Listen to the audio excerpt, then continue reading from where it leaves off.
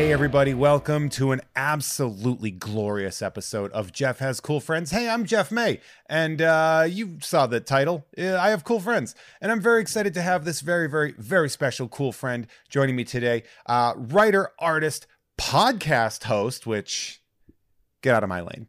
Riley Brown. Riley, how you doing, bud? Good, man. How are you doing? Oh, good. It's good to see. It's been too long. It's been 2 days. It's so funny. You were on my list of people to go after. And then we literally were at PowerCon relatively recently. And spoiler alert, I was like, what the hell are you doing here? I want to, because PowerCon is a Masters of the Universe. It's a He-Man convention. Right. And so I was like, oh, did he work on one of the Masters of the Universe comics and I didn't know about it?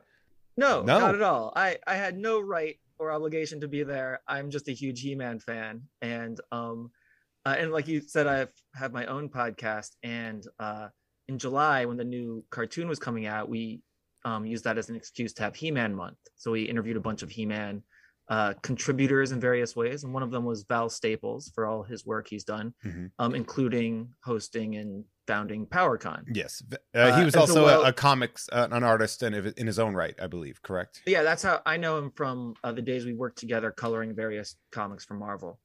When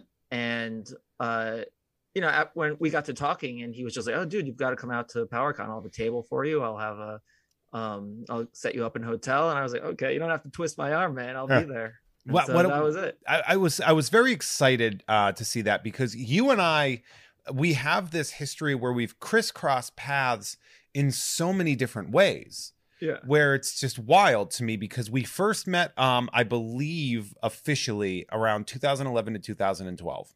To which I liked your work, and I had you do a sketch. Is that when I was working on Hercules, I believe? I believe you were working on Hercules, yeah. Hercules, which was Hulk, right? It was like Hulk, and then they took over as being Hercules, even though it was the Hulk. When I drew it, it was Thor too. It was when Hercules was dressed as Thor for a storyline. It's for wild. whatever reason. That was really fun. Yeah. But we met. You did a sketch for me, I have an ecstatic sketchbook based on the Peter Milligan and Mike Allred, my favorite X title of all time. And everybody hates me when I say that, and I don't give a. That's the right attitude when you're an Ecstatics fan. People were so mad about that book, because it basically took over like the Rob Liefeld X-Force like sort of style and replaced it with this very subversive pop art, like sort of deconstruction of the X-Men. And it was like all these fans were just getting a hair across their ass about it. And I'm like, oh, so you don't like an allegory, right. Anything below the surface. And that's a problem with, I think, a lot of fans of pop culture, is that they are very blind to anything below the surface that they see. There's a lot of, it was, it was a brilliant book, and a lot of people do say that it's one of their favorites. I do understand where the pushback for it comes from, just because, when you're continuing because it started off as X-Force. It was just the regular X-Force book. Then all of a sudden they get rid of all the X-Force characters, and it's a total change in tone. So in a way, it wasn't quite fair to the regular fans of Cannonball and Domino and all those guys. So, they're right to be mad, but at the same time, it still turned out to be a pretty brilliant comic. So yeah, it's hard when a book's not selling. And they're like, we got to reboot something. We got to try something. And they basically turn it into what can best be described as like a Vertigo book, like a dark indie book, but with an X on the title. It wasn't really dark. It was kind of indie, but I wouldn't describe it. Are you kidding me? I don't know. It was very brightly colored. There's a lot of MTV references. You're right. It is purposefully brightly colored. Yeah. Because it is literally the darkest X-Men book that's ever been written. The whole point about it is like everybody is going to die. Oh, that's true. Like, I forgot about that. Nobody is safe. It's been a long time since I've read it. So, I know this isn't your book, and I shouldn't have really gone too heavy into this, but for any of you that, if you ever want to read the Peter Milligan, Mike Allred X-Force / X-Statics, you'll get what we're talking about. It's super dark. So you did that sketch, and we were like buds or whatever. And then in 2013, I ran into you at, I believe, LA Comic-Con, the Stanley's Kamikaze or something like that. I've never been or to that one, so. No, it was San Diego in 2013. Okay, yeah. 2013 or 2014, and it was I was doing an interview with you about Power Play. Yes, that's right. We did an interview about Power Play. It was a really fun interview. I will link to it in the comments if I can find it. It was back when I had worked on and created that hashtag show with all those other guys that were great. It's a really fun interview that I believe the last thing is you telling me that you hate me. And it's very good. Yeah, and we've held a grudge all these years. So you did Power Play, and then sort of like as cons have grown away, it's just we see each other every once in a while, and it's great. I told my co-host from Tom and Jeff Watch Batman, Tom Ryman, about I'm recording with Riley Brown, and he goes, Marina and I have a commission from him by Deadpool. So Tom and Marina Ryman commissioned a Deadpool with you, and I believe they're like social media friends with you. Yeah. And then of course the PowerCon thing. So we've just like had this like weaving crisscross, which sort of explains the title of my show. I have cool friends, and like as you meet more people, that friend sort of net starts getting thicker and more full. Right. Yeah. Well, it's pretty cool. And also, you're not so uncool yourself. I was dazzled by your constant one-liners at PowerCon. You always, like, no matter what anyone said to you, you were so quick with a response. I was just like, I gotta just write down what this guy's saying. This is the best dialogue, and it's just coming off the top of his head. It's crazy. I'm good at like 3 things. And like that might be one of them. Talking. Well, that's good that you have a podcast. And well, it's also, but it's talking on the fly, because like planning, which I do a lot of research. I do a lot of planning. A lot of it just goes out the window because like I'm very reactive. Even when I was a boxer, I was a counterpuncher. Like I'm not good at, like, I'm really good at like the volley of conversation. But like sculpting and like stretching out a plan, it always falls apart. Okay. Which is I would kill to have the other skill. Right. Those are the people that have houses and like all their teeth. Yeah, the people who plan ahead. Yeah, people that are like, this is something that's going to be an issue in 5 years. I should start dealing with now. I was never that person. Right.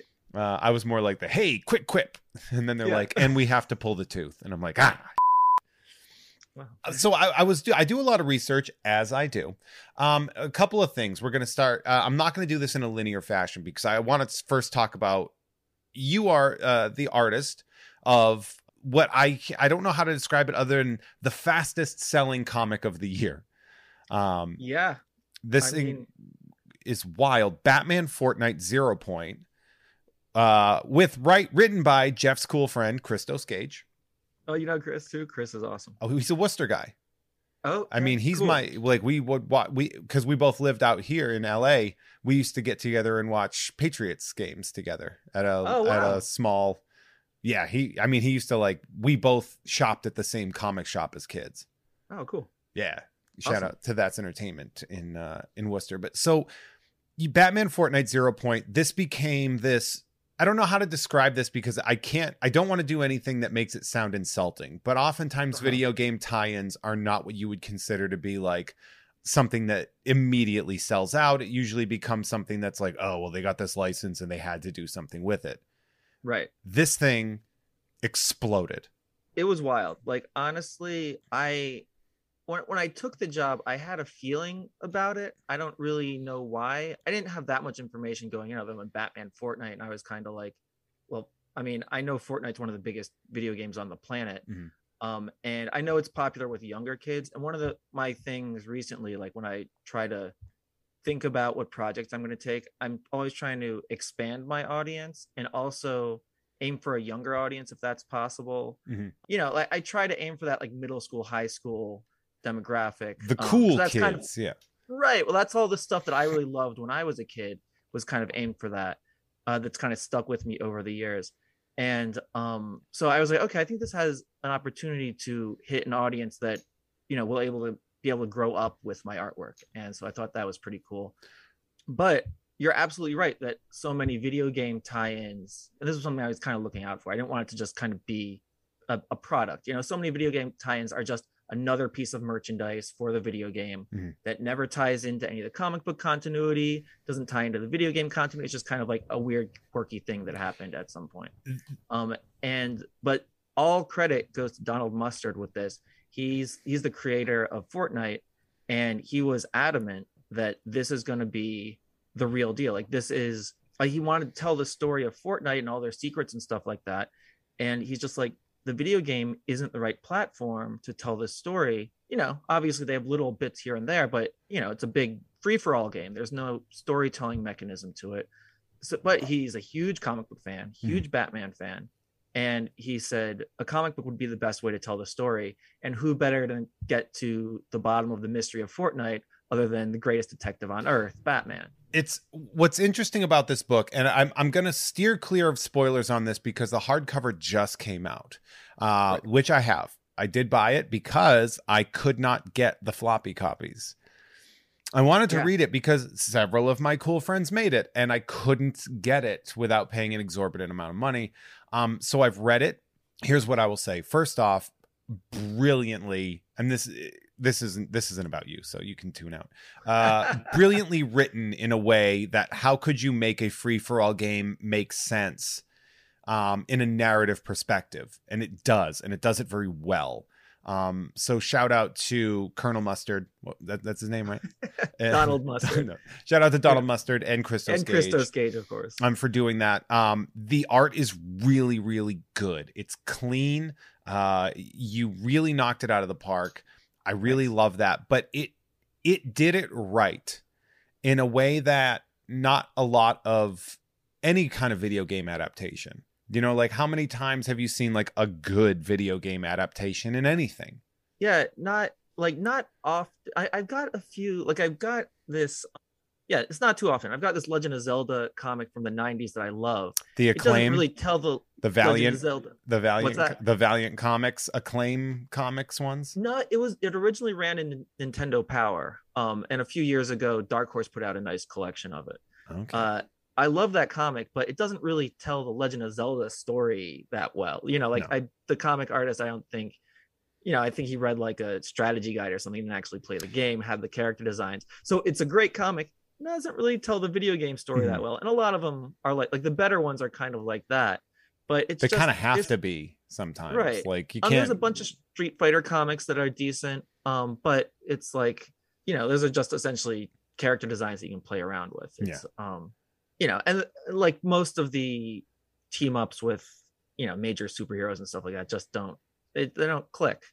And I think with this one, I think one of the reasons it's so strong is that it's hard to do a cross company crossover that's part of continuity, but I think we still managed to figure out a way to make it feel like it counts, especially with all the Batman Catwoman stuff. I mean, it really does feel like a bleed out from what Tom King built in the sort of the DC Rebirth run.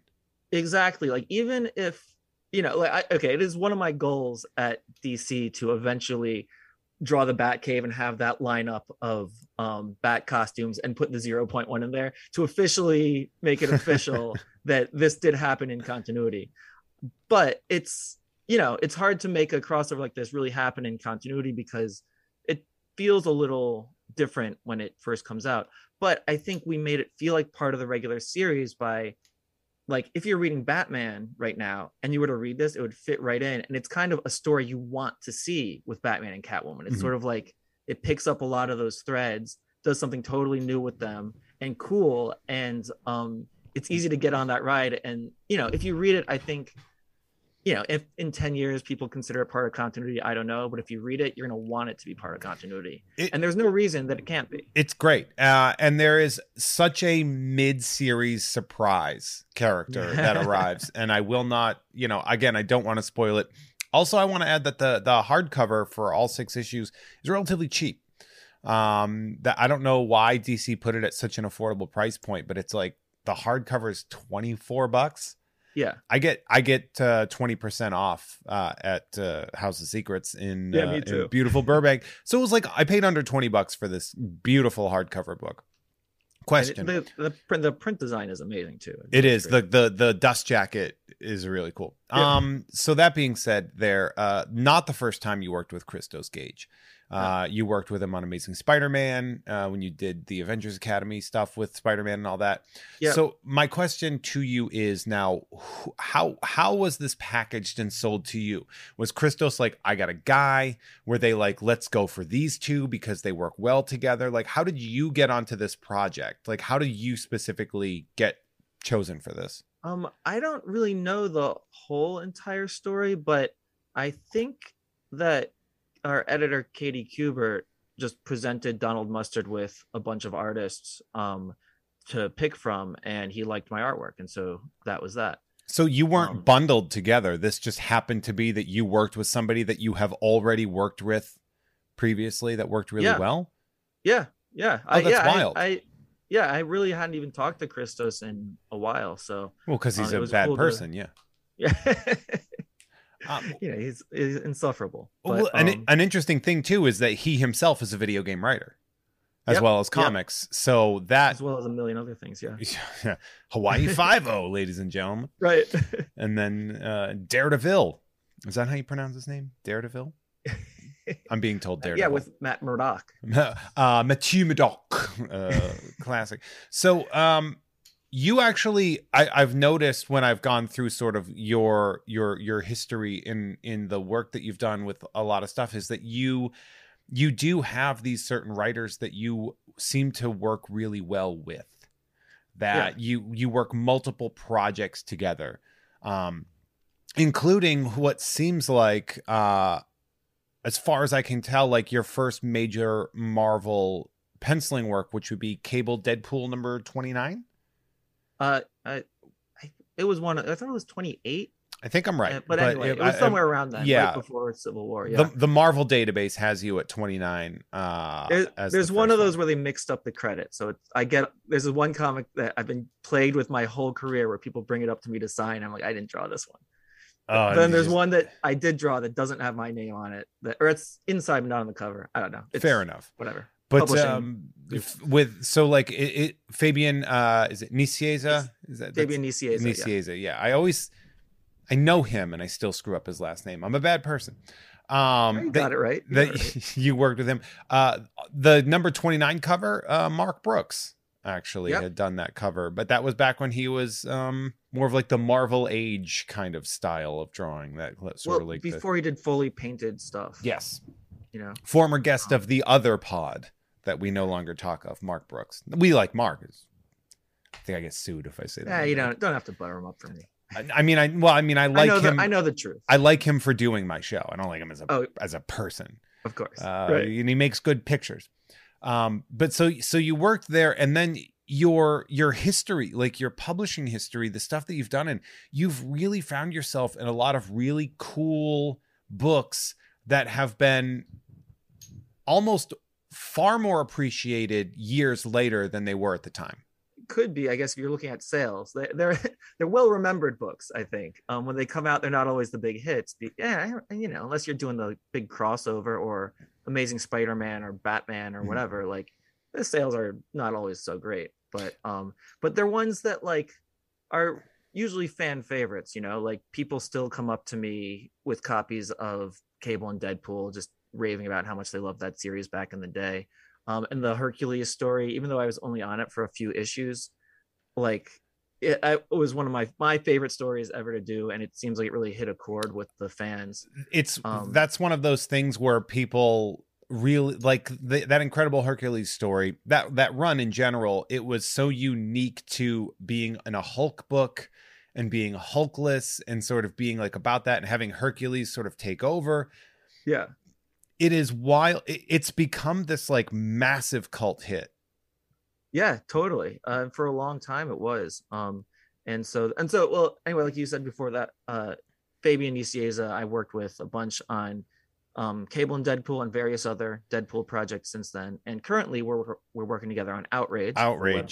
That's where I was going with this, is that you guys now do what looks like a creator-owned project called Outrage. Right. That's right. Which it's totally free on Webtoon right now. We're having a bit of a hiatus. So I took a break to do the Batman Fortnite series, and why? But no, I'm just because I couldn't draw 2 comics at the same time and deal with the pandemic and all the children and everything. Yeah, no, so, that's a real thing. Yeah, there's a whole life going on, and it kills me to have put the project on pause, but it is what it is, and we all move forward. And I'm working on it now. For any fans that are outraged at me for halting the outrage, it's coming up. I'm working on it. It's on my desk right as we speak. So now, just a matter of time. When you're doing Outrage for Webtoons, what is this like a passion project? Is it as financially rewarding as, say, like a Deadpool comic? Like if you're doing issue to issue, how do they compare, like, for like paying your bills? Well, without getting into all the specifics of the contract and stuff, Marvel and DC, what they pay isn't all that difficult to beat if you're looking to hire a creative team from one of their comics. So yeah, I'm not making less money, that's for sure. Right. How much? Plus, I have to say, just creator owned is an amazing thing as well. Yeah. Because now we own it, and we are actually very soon to launch a Kickstarter for the printed version of Outrage, because it hasn't been in print yet. It's only been digital on Webtoon. So, and do you draw now purely digitally, or do you still do the classic pencils? It's almost all pen and ink. Okay. I do layouts on my iPad, and then I print those out and pencil and ink from there. I'm wondering about that, because there's a question that I have about comic artists now, which is, I know a big part of paying your bills is actually selling original art. Yeah. Like that's a significant part. Like, each page you get, your page rate from a company might be worth something, but like might be worth whatever it is per page. But then selling, say, a double page spread of Deadpool, for example. Right. I mean, it can be thousands and thousands of dollars if it's the right piece or from the right book. And a lot of artists consider the original artwork to be their 401k, like in the future, that's what's going to get them through retirement when they have arthritis and can't draw anymore. So to me, it's really important to try to get everything on paper so I can have that actual art thing to sell. I was wondering about that, because I know some people that work digitally, but then I'm just like, but what do you sell afterwards? And I know that I think Yannick Paquette, through Bob Shaw at Comic Art House, they're doing like essentially one of one digital prints that are like guaranteed, stamped as like, this is the only one that exists. You're buying the original art. You own this. It's yours.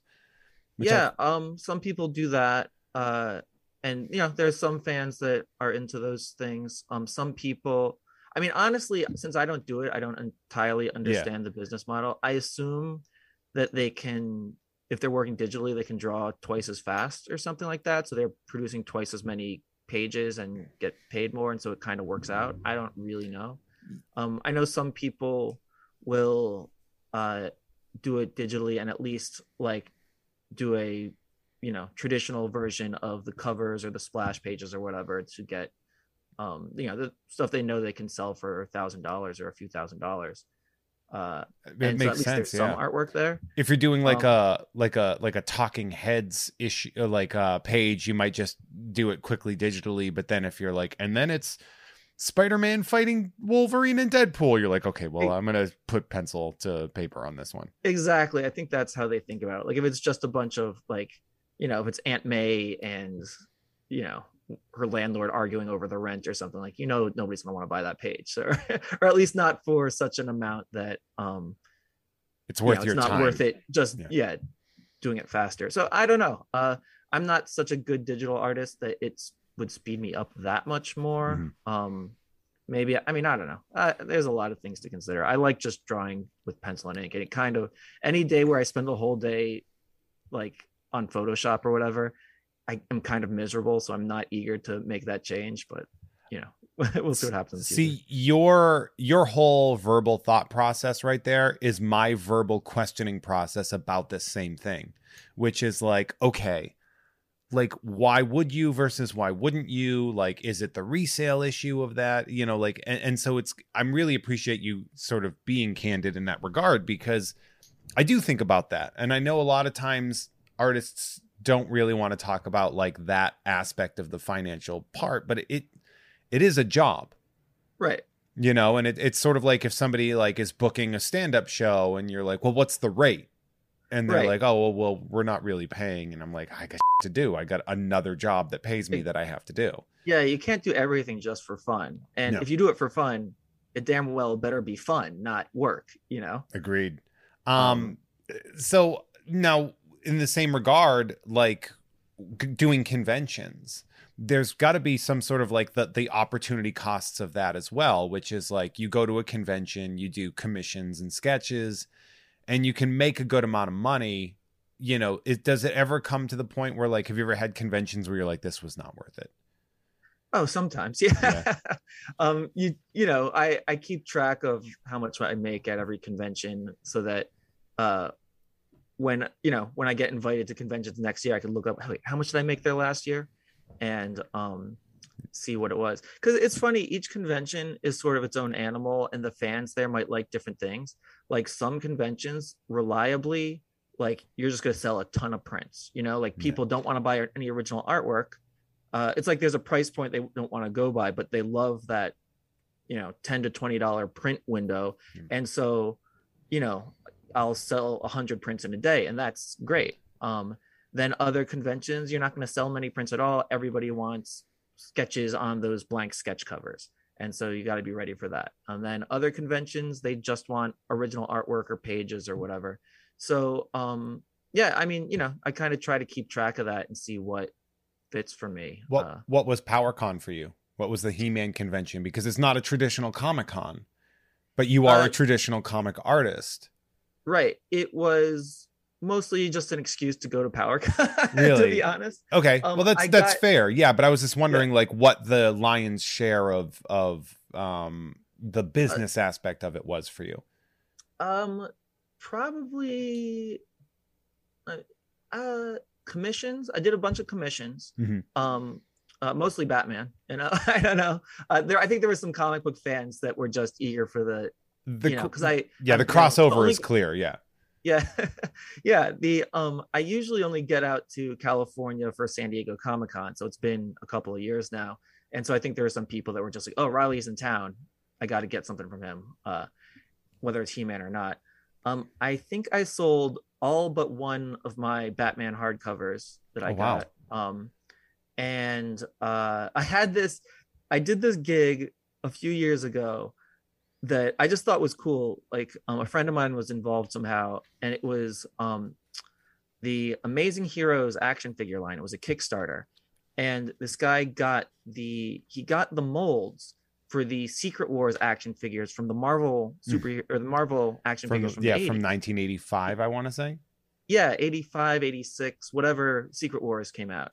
And he got the actual molds for those, and he decided to do a bunch of indie classic characters, right? But that aren't like the Marvel or DC. Right. Well, the thing is, like most of those molds, I think it was just one mold. I think it was just one body. It's just like a guy. It's like a small guy, like a 5-inch guy or something like that. Right. Yeah. And then they just painted on him to make them different characters. So he made a bunch of different head sculpts for it and did a Kickstarter to do. He did a bunch of like Golden Age, you know, public domain characters, and then a few other indie creators or creator-owned creators got their things in there. And I just thought it was cool, so I did some packaging art for it, and they pretty much paid me in action figures. So I had like a whole bunch of these that have been sitting around, and I was like, oh, PowerCon is a toy convention. That'll be a great place to sell those. So I sold those. And did people did those sell? Yeah, a bunch of them. Yeah, I mean, I think there might have. I think I had one left, and there was a couple that I gave away to friends. That's rad as hell. Oh, thanks. Yeah, I didn't get one. Well, all right. Well, I'm going to change the I'll name. trade you next time for that little minion, demon character. Oh, the Hordax minion from Tweeterhead. Yeah. I was going to say I'm going to have to change the name of the podcast now. That apparently we're not that cool of friends. Now my other question about that, because obviously, coming from the PowerCon thing that we just did, you're a fan of Masters of the Universe, of He-Man, yes, or else you wouldn't have done this. Like, obviously this is a thing. So my question is, what did you get at the you wouldn't go to that convention and not buy something. That would be a waste of your time, I think, personally. Yeah. So I can feel like you probably got something, but what did you get? I have a 5-year-old boy and a 2-year-old girl at home. So I went and so I bought a bunch of swords. Yeah. Just so many sharp swords. Sharp ones. But when Will was born 5 years ago, the nostalgia just hit me super hard for He-Man. I was like, oh man, when I was a kid, I loved this. Because I'd kind of been out of it for a while. I was like, it just kind of brought me right back. And he was immediately, from the time he was like 3 months old and could make any notice of anything, he was immediately into superheroes and Star Wars and He-Man and all that stuff so it's kind of just been like something we've kind of got into together. And so nowadays they have all the Origins characters, so I got some of those for him. I got the and at the same time, I got a bunch of stuff, but you have to be careful not to, like, I don't want to spoil the kid. Like, I can't just come home with like 20 action figures and say, but you come home and you stash some away maybe for his birthday or whatever. And that's smart. Yeah. So I got him the Keldor Cronus 2-pack because he loves obscure characters, and he doesn't even know the Keldor action figure exists, but Keldor is the character that eventually will become Skeletor. Right. Okay. Right. It's He-Man's uncle who eventually becomes Skeletor. Spoiler alert I'm going to guess that the majority of the listeners aren't going to know who Keldor and Kronos are. And Kronos, he looks like Trapjaw. He's Trapjaw when he was just regular. I mean, blue, but just a dude. Kind of a dopey looking dude apparently. But he flipped out over that. And then for my 2-year-old, I can't just bring him a bunch of stuff. I have to.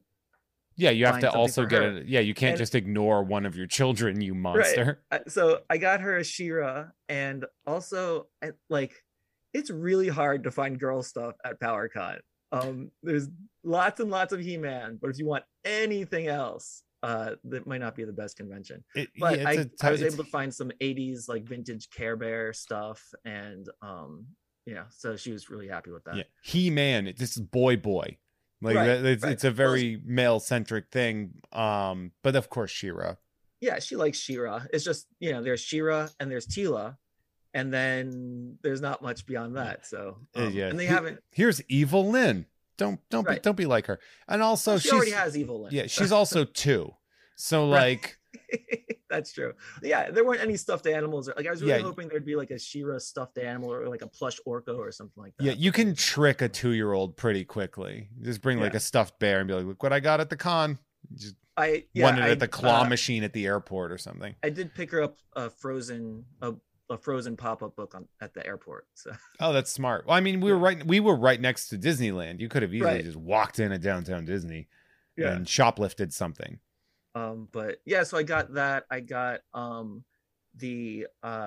picked. I'm a total sucker for Super 7 reaction figures. Oh, I got a couple myself. Yeah, I love the worst line, so I got one of those guys. I got there was some He-Man surprise box things. There are blind boxes. Super 7, for those of you that don't know, Super 7 is a really fantastic company out of San Diego, California, and they've cut their teeth in a big way making what they call reaction figures, which are essentially pop culture figures that are, if you remember what the old Star Wars toys were, the 3 3/4 inch, like no elbows, sitting on think of it as classic Star Wars characters, but it's like, and it's the creature from the Black Lagoon.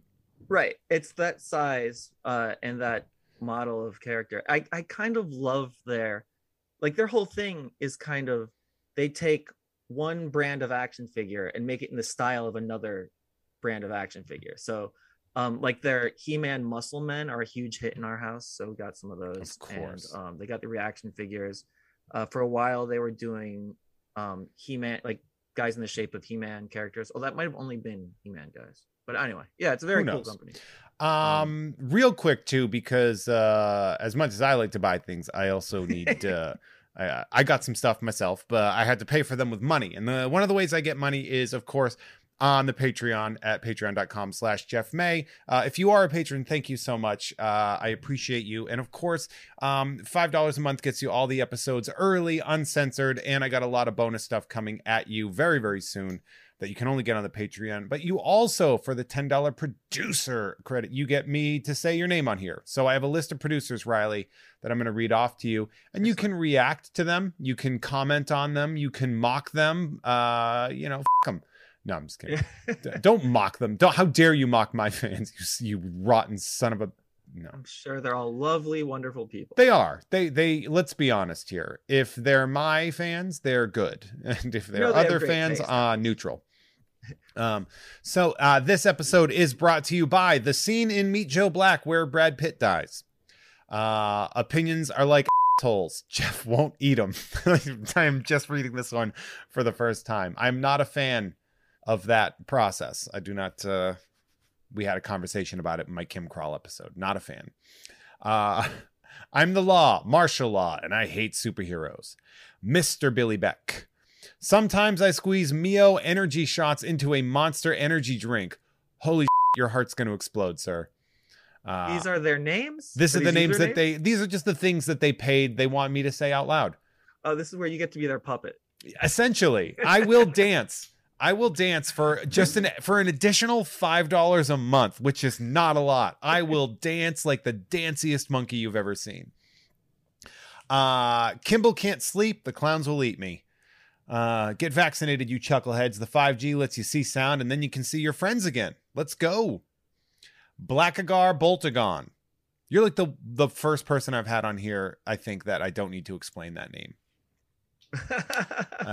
Big Booty Boy 42069. Nice. Russell from Jersey. Pizza, bagels, Taylor ham. Bold and brash. More like belongs in the trash. Real quick, you're a Jersey guy, right? That's right. I'm all about some Taylor ham. If someone's explained it to me before, but tell me what the is that? It's just salted ham that is, I mean, that's pretty much it. You put it on a breakfast sandwich. Yeah. Oh, so it's like a whole thing in New Jersey. It's like, we got something everybody else has, but we gave it a name. Yeah, probably. I don't know. It's very New Jersey. Bacon. I usually choose bacon anyway. That's kind of. Why wouldn't you? Yeah. All right, I'm with you on that one. Mef J. I don't think that's a real name. But then again, hi, I'm Super Fudge, and welcome to Fudgemania. Also, probably not a real name. We're almost the exact same age, by the way. No, that's a real name, named after Saint Fudgemania. It's a Catholic name. Did you read the Super Fudge books as a kid? I don't think I did, but my brother was super into them. Because we were in that. That was our purview. Because we're like, I think we're separated by like 2 months. Oh, really? I think you're 2 months older than me, and I look 20 years older than you. I don't know what fountain of youth you fell into, but you look 25, and I hate it. Oh, well, thank you. Craft beers make my alcoholism look like a neat hobby. This one's great. Jezbutt is gonna be a dad. Shout out to Jezbutt. He made a baby in a person, which is exciting. Congratulations, Butt. The Ian McClendon. I can't wait to find out how the Maple Leafs disappoint me this year. Seldo. Are you a New Jersey Devils fan? You a hockey fan? Yeah, definitely. You big fan of it, yeah? I mean, I played hockey all growing up, but as much as I follow sports, I'm a comic book creator. I don't. So you were like a proto McFarlane, that you played hockey growing up and then became a comic artist. Yeah, pretty much. Why didn't you make an empire like he did? What's wrong with you? I should have gone that route. I should have bought a baseball team and made a bunch of action figures, I guess. God, man, he did well. Connor, known to the state of California to cause cancer. Benson. Magnolia Thunder. Excellent. Can't believe it make me say that one. Flesh, your friend. Children love the Meat Millie. Where's Bane? Classic Dark Knight Rises line. The sad Free Willy noise. Oh, that's C2E2 AM Adventures. You ever go to C2E2? Yeah. Yeah, it's a fun show. That was that was where I'd meet up with all my friends across the country because we all met on the Wizard Universe message boards. That's the sentence I can say out loud. Wow, that was a while ago. And then we all sort of shifted when they broke up. But I met so we'd go to C2E2, we'd get a huge suite, and then we would in the morning get into Adventures. C2E2 is fun because it's a convention in a huge city, but it's in the middle of nowhere, so nobody goes anywhere. They all hang out at the bar at the convention center, and it's kind of fun. Funny story is that a lot of us didn't have access to White Castle. Oh yeah. So we all went out. Another New Jersey delicacy. The classic White Castle, as we all know. And I'm not going to say his name out loud, but one of our friends who is a comic artist, relatively accomplished, did Marvel, DC, did indie stuff. And we walked over, and to put it bluntly, C2E2 is located in an area that is not necessarily what you would classify as terribly safe. Okay. And we all went. We were a large group of people, so whatever. But we went to a White Castle that had bulletproof glass in front of the registers, if that establishes information to you. I mean, most White Castles do, because most White Castles are in that part of town. Sure. Yeah, White Castle is like Burger Waffle House. Yeah. Like yes, there's going to be some shit. So somebody came up to us with the can I have $5 for a gallon of milk for my daughter? It is like midnight. Yeah. And I was like, sorry, man, we all have cards. And then this comic artist, because as you know, comic artists at least did for a while before Venmo and PayPal were like the major interaction, would carry essentially a wad of cash. Yeah. And so he took out a wad of cash and peeled off a $5 and gave it to that guy. What? And I looked at him. And after that guy walked away, I said, you're going to get us robbed at gunpoint on the way home, right? Like, we need to go.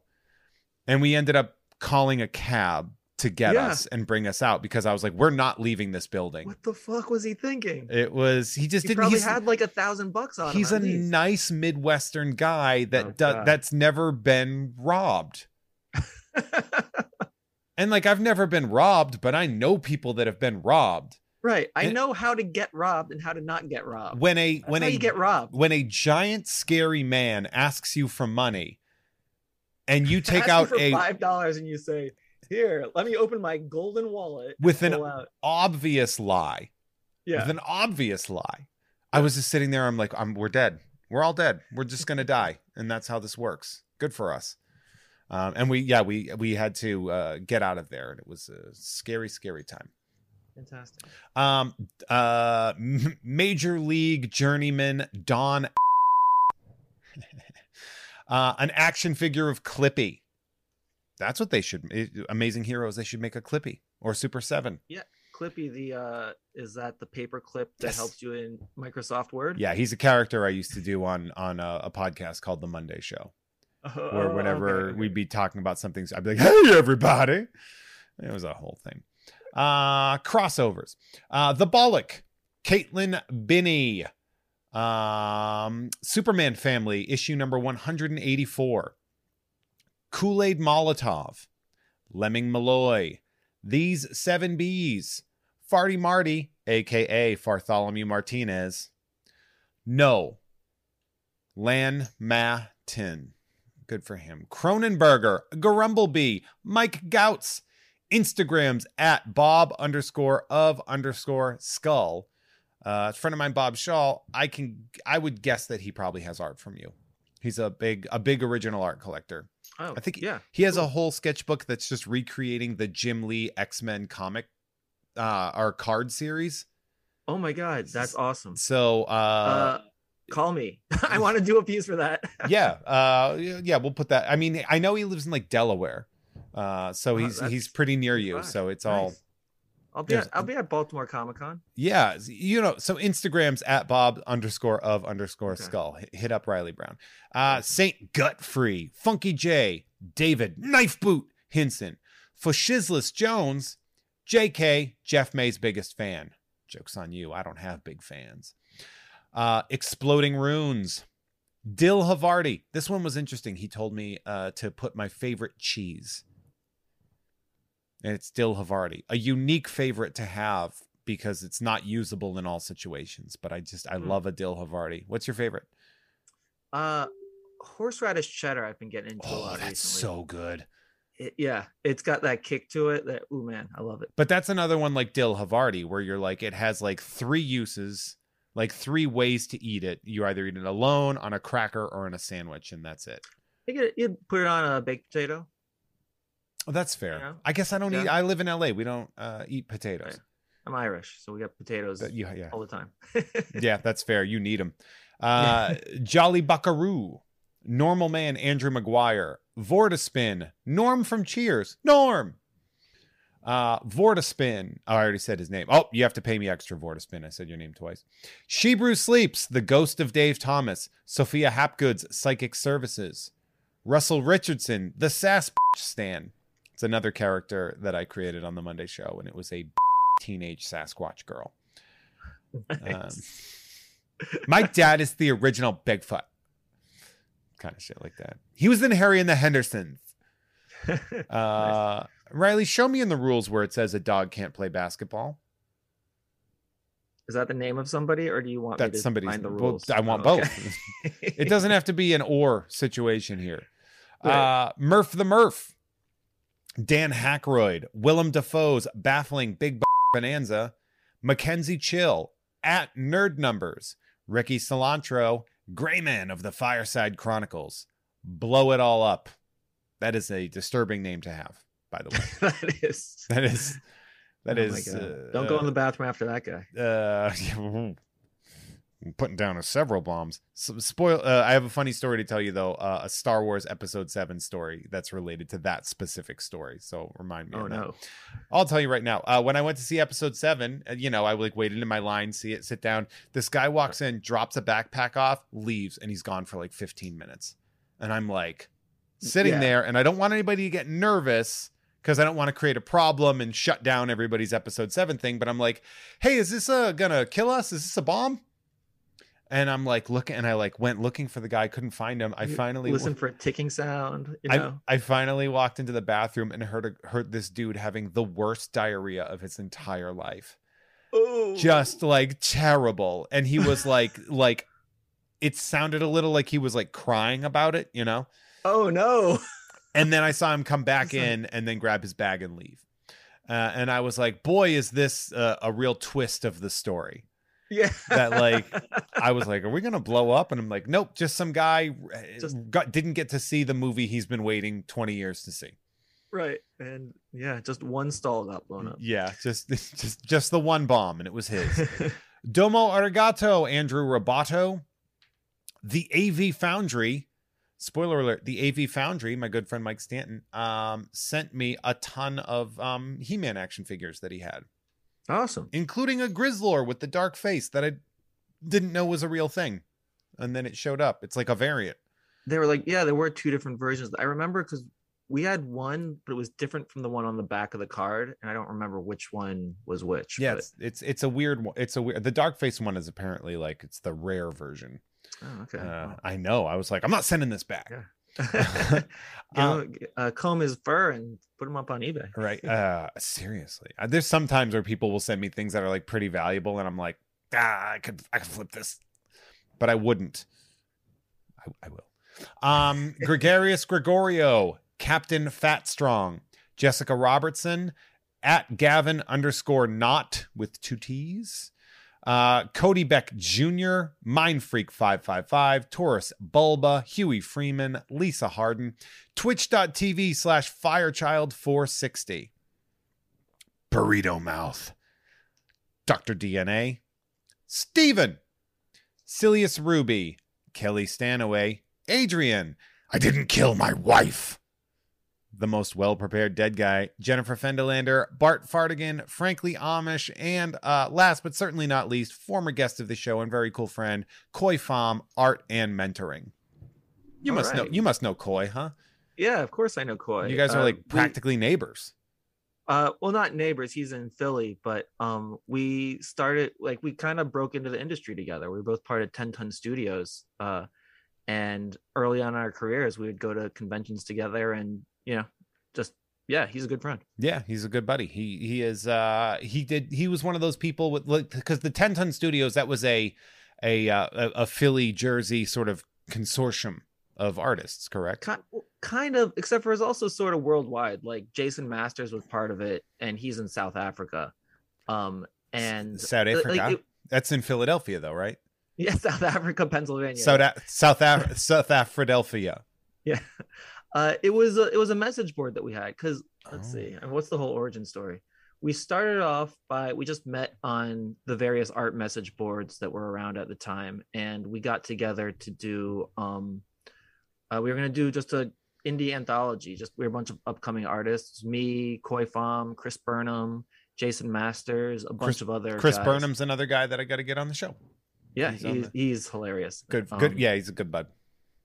And we were emailing each other, getting this anthology together, which never came out, as many of these indie anthologies don't. We just got along so well that we decided to upgrade from a crappy Yahoo Groups type thing back when that was still a thing, and we got a actual message board. And so then we just started having other random people would find us. And it got pretty popular for a while. Like there was a time where we had a few hundred people on it every week. And the most popular thing was the weekly sketch challenge, where we would someone would pick a character and everybody would draw that character, and then we'd critique it and kind of, because the idea was everyone to improve their skills and get better. Mm-hmm. But the thing is, if you won, you got to pick someone else's drawing as a prize. So there were kind of stakes in it. So it got a little competitive. Oh, cool. Yeah. And it was a lot of fun. That went on for years. Oh, I love that. That's I did a Philly show. It's how much I love that area is I drove from Portland, Maine to Philadelphia just to do one show. And wow. The crowd, and I've told this to people. Drove? It was 9 hours. Wow. Okay. Yeah, because we had a wedding in Portland the day before, spent the night there, woke up, and then Valerie Tossi and I drove all the way to Philly for a show that night. Nice. It was awesome, but the crowd, and I've mentioned this on an episode before, but the crowd was essentially Artist Alley, because it was Khoi Pham was there, Tom Whalen, Dave Perillo, Scott Derby, Ian Globinger, Patrick McMullen, all these local indie guys that made their names doing really cool shit. Yeah. And I'm just sitting there looking at it and I'm I have built the strangest career to be because it's that's not was it me and Posehn are the two comedians that the comic artists will come and see. And I was that's so weird to me. That's flattering. True. And I've worked with Brian as well on Deadpool with Jerry Dugan. With Jerry Dugan, who this is the sort of the interconnecting web aspect of that is I just met Jerry officially for the first time at former guest of this show's surprise birthday party, Dana Gould. So we were at Dana Gould's surprise birthday party, and we're all hiding, and I look over and I'm Jerry Dugan? He's yeah. And I was I'm friends with Scott Koblish, kind of a thing. I was we kind of know each other. Yeah. But it was it was a weird, I was I know you. I know this. I know you. And there was only 20 of us there total. And I was I know this guy. That's pretty cool. It was fun. An interesting book that you worked on that I don't think anybody but me is going to express too much interest in is a book called Slapstick. Yeah. Slapstick came out when we were 11. Back the original one back in the 90s. Yeah. And it was one of those guest starring Spider-Man in the second issue to get that sales bump and everything. And And then the character disappeared and came back during, I believe, the Avengers Initiative. Right. Yeah, originally, I mean, when I was a kid, I never read his series. I mostly knew him from the Marvel trading card series. Mm-hmm. I was like, who's the slapstick character? He looks like I'll describe it to people first. He looks like a cartoon clown, but in a world of superheroes where even if you were like a live action character, he'd look like a cartoon. Right. Well, yeah, the idea is he's kind of like a Bugs Bunny character and he's drawn in that style in the world of superheroes. So he always kind of stood out as just being very different. And then, yeah, he came back during the Avengers, the Initiative, and he became part of the New Warriors. And he was really funny and I really liked him. Like that was a brilliant series. I believe it was Dan Slott and who was the artist? It looked like it felt like it was like a Stefano Caselli or something. Yeah, that's exactly. Was it? Stefano. Oh, I will say that line. It was a very interesting way to do the character because he basically like snaps a little bit, and it was fascinating because he was such a goofy character. Right. Well, they introduced kind of a dark edge to him, and then Jerry picked him up and kind of it was a one-off joke in the original series that because he was just a cartoon character, he didn't have he was not anatomically correct, and it was just kind of a one panel gag. But when Jerry brought him into Deadpool, Jerry Duggan brought him into Deadpool, that was like his whole thing, is that he was super depressed about not having a penis. Yes. And so our editor Jordan White calls me up and says, hey, because this happened like right after my son was born, and I was kind of like Jordan was like, hey, I know that you're too busy to draw a regular series, but how would you like to write one? We'd like to try you out on this slapstick series. And that's why Fred Valenti was my co-writer, because he was like, we'll have Fred come in and help you out and kind of like walk you through this. Not a bad guy to have as a co-writer. Right. Well, and Jordan knows that me and Fred are good friends, because Fred lived right down the street from my art studio in Brooklyn, and we'd hang out all the time. So so it was great. And Diego Orlategui, we got him to do the artwork, and so yeah, it was a lot of fun. And so basically we were looking at him and like, okay, what's our take on this character? And since it's coming on the back of, it was specifically spinning out of what Jerry was doing with him in Deadpool, I'm like, we can't get around the no dick thing. Like that's what the character's all about right now. So we have to like somehow weave that in and not make this just about a guy being sad and depressed the whole time. And so our joke was that, he's G-rated, and that comes up a few times. And he's, he constantly is lamenting his lack of a dingus. So me and Fred the way we'd write it is me and Fred would get together at the bar like once a week, just have a bunch of drinks, just make a bunch of like ridiculous jokes. Then after we sobered up, whatever we remembered, we'd write down on a napkin, and I would go back home and kind of type that up, then send it to Fred to kind of like he'd kind of add the dialogue, but it was just kind of back and forth process. And then in the middle of that, I would draw the layouts for the book and send those to Diego, and then he would finish them up and ink them and everything. But it was just hilarious and funny, and we really it had never been explicitly stated before, but it was something that I think made our comic more fun, was that he was a 2D animated character. Like we were like, this is Marvel's Roger Rabbit. He's not, he's not to be drawn like he's in 3-dimensional space. We want everything else to look pretty realistic, but then he's going to look like a 2D cartoon, like a color form or something. Yeah, exactly. And then, he goes around doing his Bugs Bunny style slapstick humor. But when you do that to real people in the real world, it's horrific. It has horrifying consequences. Yeah. Yeah. When you bash someone in the head with a hammer and their teeth fall out, like that dude is f***ed up. Yeah. But slapstick is kind of psychotic. He comes off as like a totally crazy character that way. It would be like if you're getting into an argument and cause somebody to shoot themselves in the face. It's not going to be as funny as right when it's Elmer Fudd. In the first issue, he teams up with Spider-Man, and Spider-Man's like, yo, you just killed that guy. And he's like, yeah, they had a gun and were shooting at us. And he's like, what kind of superhero are you? And Slapstick is just like, superhero, what are you, 8? I'm a mercenary. Like, my job is to get here and kill all these guys and, you know, like get whatever the thing is they were trying to get. And yeah, so I thought that was a fun take on it. And then, you know, other cartoon characters come in from the other cartoon dimension, and I don't know, it was a lot of fun. That is awesome.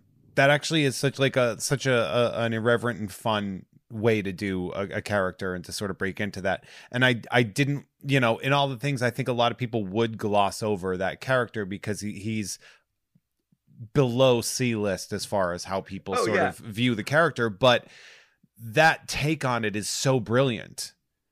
It was a lot of fun, and we were supposed to continue the series, but there was like a big shakeup at Marvel at that time. We kind of got lost in the cracks. The second arc, I think, was Slapstick Assassin or something like that, and which was going to get a little bit darker. And ultimately, we were planning on building to a big storyline we called the Infinite Dingus, which would have been Slapstick finally getting, you know, it was going to be a crossover with like either Thor or I think Hercules and some of the Greek gods, because there's the Greek god Priapus is Priapus, like Priapism. Well, yeah, that's what he's named after. He he was going to, like, Slapstick was going to do something, and he was going to bless Slapstick with a magnificent dingus that we'd never see, but would just kind of like, I don't know, it would have been funny, but who knows? Write to Marvel. Tell him you want some Infinite Dingus. Tell him you want me and Fred back. We need more Infinite Dingus from Slapstick. That's right. I know we've got to end this episode. I'm gonna stick here. This is what we're going out on. Well, no. I have a couple more things to do, but I do want to say that for those of you that are listening on the Patreon, we've got a little bit of bonus content coming for you after we wrap up this episode. We're going to talk about one more thing. Spoiler alert, it's going to be Lobo, because I do have some questions about that. For those of you that are listening for free, if you want to check out patreon.com/JeffMay for that extra content, as well as the uncensored episodes a week early, please, by all means, feel free to do that. Now, Riley, if I wanted to send people to your Instagram, it is also your Twitter, I believe, is at Riley, REILLY_Brown. Yep. On both Instagram and Twitter. If you are interested in buying original artwork from Riley, which you absolutely should be, you're going to want to check out Anthony's Comic Book Art. That is your dealer, I believe. Yep. Right. Now, we should also say that you do make appearances and take commissions and sketches at those appearances. Do you have any ones coming up after this episode goes up? I do. September 18th, which is actually probably that was last weekend. That was last weekend. Okay, so you missed that one. You missed a great signing. You weren't paying attention when I told you when this drops. I couldn't remember. Well, you just mentioned it. Whatever. Anyway, I will be at New York Comic Con. Oh, wonderful! In October, and then I will be at Baltimore Comic Con as well. So New York and Baltimore Comic Con. So you East Coast convention goers, make sure you hit up Riley Brown. Tell him that you heard him on the show. Yeah. Please do. That's great. Also, I'm going to be briefly at the Big Apple Comic Con, which is also in New York City. I think I'm only going to be there on Saturday, but that works. And again, Riley will give you more of that information across his social media as well. And you can also, as I'm like acting like an idiot here, you can also check out RileyBrownArt.com for more information as well. You see that? I did my research. I had it up there. I had that ready. Also, do yourselves a favor. Check out Batman Fortnite 0 Point. It is a great book. I am not a huge Fortnite fan. Wasn't a problem. Easy read. Fantastic book. Gorgeous art. Definitely worth it. Yeah, I mean, honestly, Batman doesn't know anything about Fortnite either. And I think it kind of it makes it easy to read if you don't need to know anything about it, and it might even be a little bit better because there are certain things that there's a lot of game tropes that are actually like in the world. I don't know. It's fun. Check it out. It's good stuff. But also, anyway, check out Outrage. Check out Outrage, of course. It's going to start totally back up real soon. But thank you all so much. I never got a chance to talk about my own podcast. Talk about Hypothetical Island, where we can listen to it, because I really screwed that up. Oh yeah. So I've got my own podcast, Hypothetical Island, that I do with my buddy George O'Connor, who's another comic book artist. We used to have an art studio in Brooklyn, and like whenever it was, everyone's working, and George would kind of get nervous when it got too quiet. So he would always have these like stupid hypothetical questions he'd ask that just to kind of get the room talking about just some bullshit. And frequently they'd come in the form of, there's two islands, you're lost at sea and there's two islands. Which one do you swim to? And one island is like, it's essentially one island's the fire, the other's the frying pan. Which one do you pick? So over COVID, we were like, we never get to see anybody anymore. So let's just start a podcast kind of as an excuse to talk to our other comic artist friends. And yeah, so that's what it is. So we start off with like the first half is usually the hypothetical question, which will be something ridiculous. Like I think the one we just put out, it's I don't know, I don't want to spoil it, but you'll check it out. We'll have people check that out. And what I will do is I'm going to make sure that my beautiful, fantastic, handsome, and very kind editor will take what we just talked about, and we'll put that in the last episode. We'll squeeze it in. Yeah, we put a new episode out every week. We've interviewed some awesome people, like a lot of comic book guys, like I mentioned, but some really great animators. We talked to Larry Houston, who he worked on like X-Men, the animated series. Well, that was He-Man, the big one, but also G.I. Joe, Batman, everything, like pretty much like my whole childhood. All the stuff, yeah. I knew you were involved with X-Men. I didn't realize you did all this other stuff. So we've talked to a lot of great people and have fun conversations that are a little bit different because ours involve, islands full of cannibals and things like that. I love it. I love it. It sounds like a lot of fun. And if you're ever hard up for a guest, I'll anytime. Absolutely. What's the rate? No, just kidding. Again, everybody follow Riley on social media. Check out RileyBrownArt.com. Riley, you're pretty great. Thanks, man. I'm glad not so bad yourself, Jeff. I'm glad to have you as one of my cool friends, and I can't wait to see you again in the future. Thank you all for listening. Later. Bye.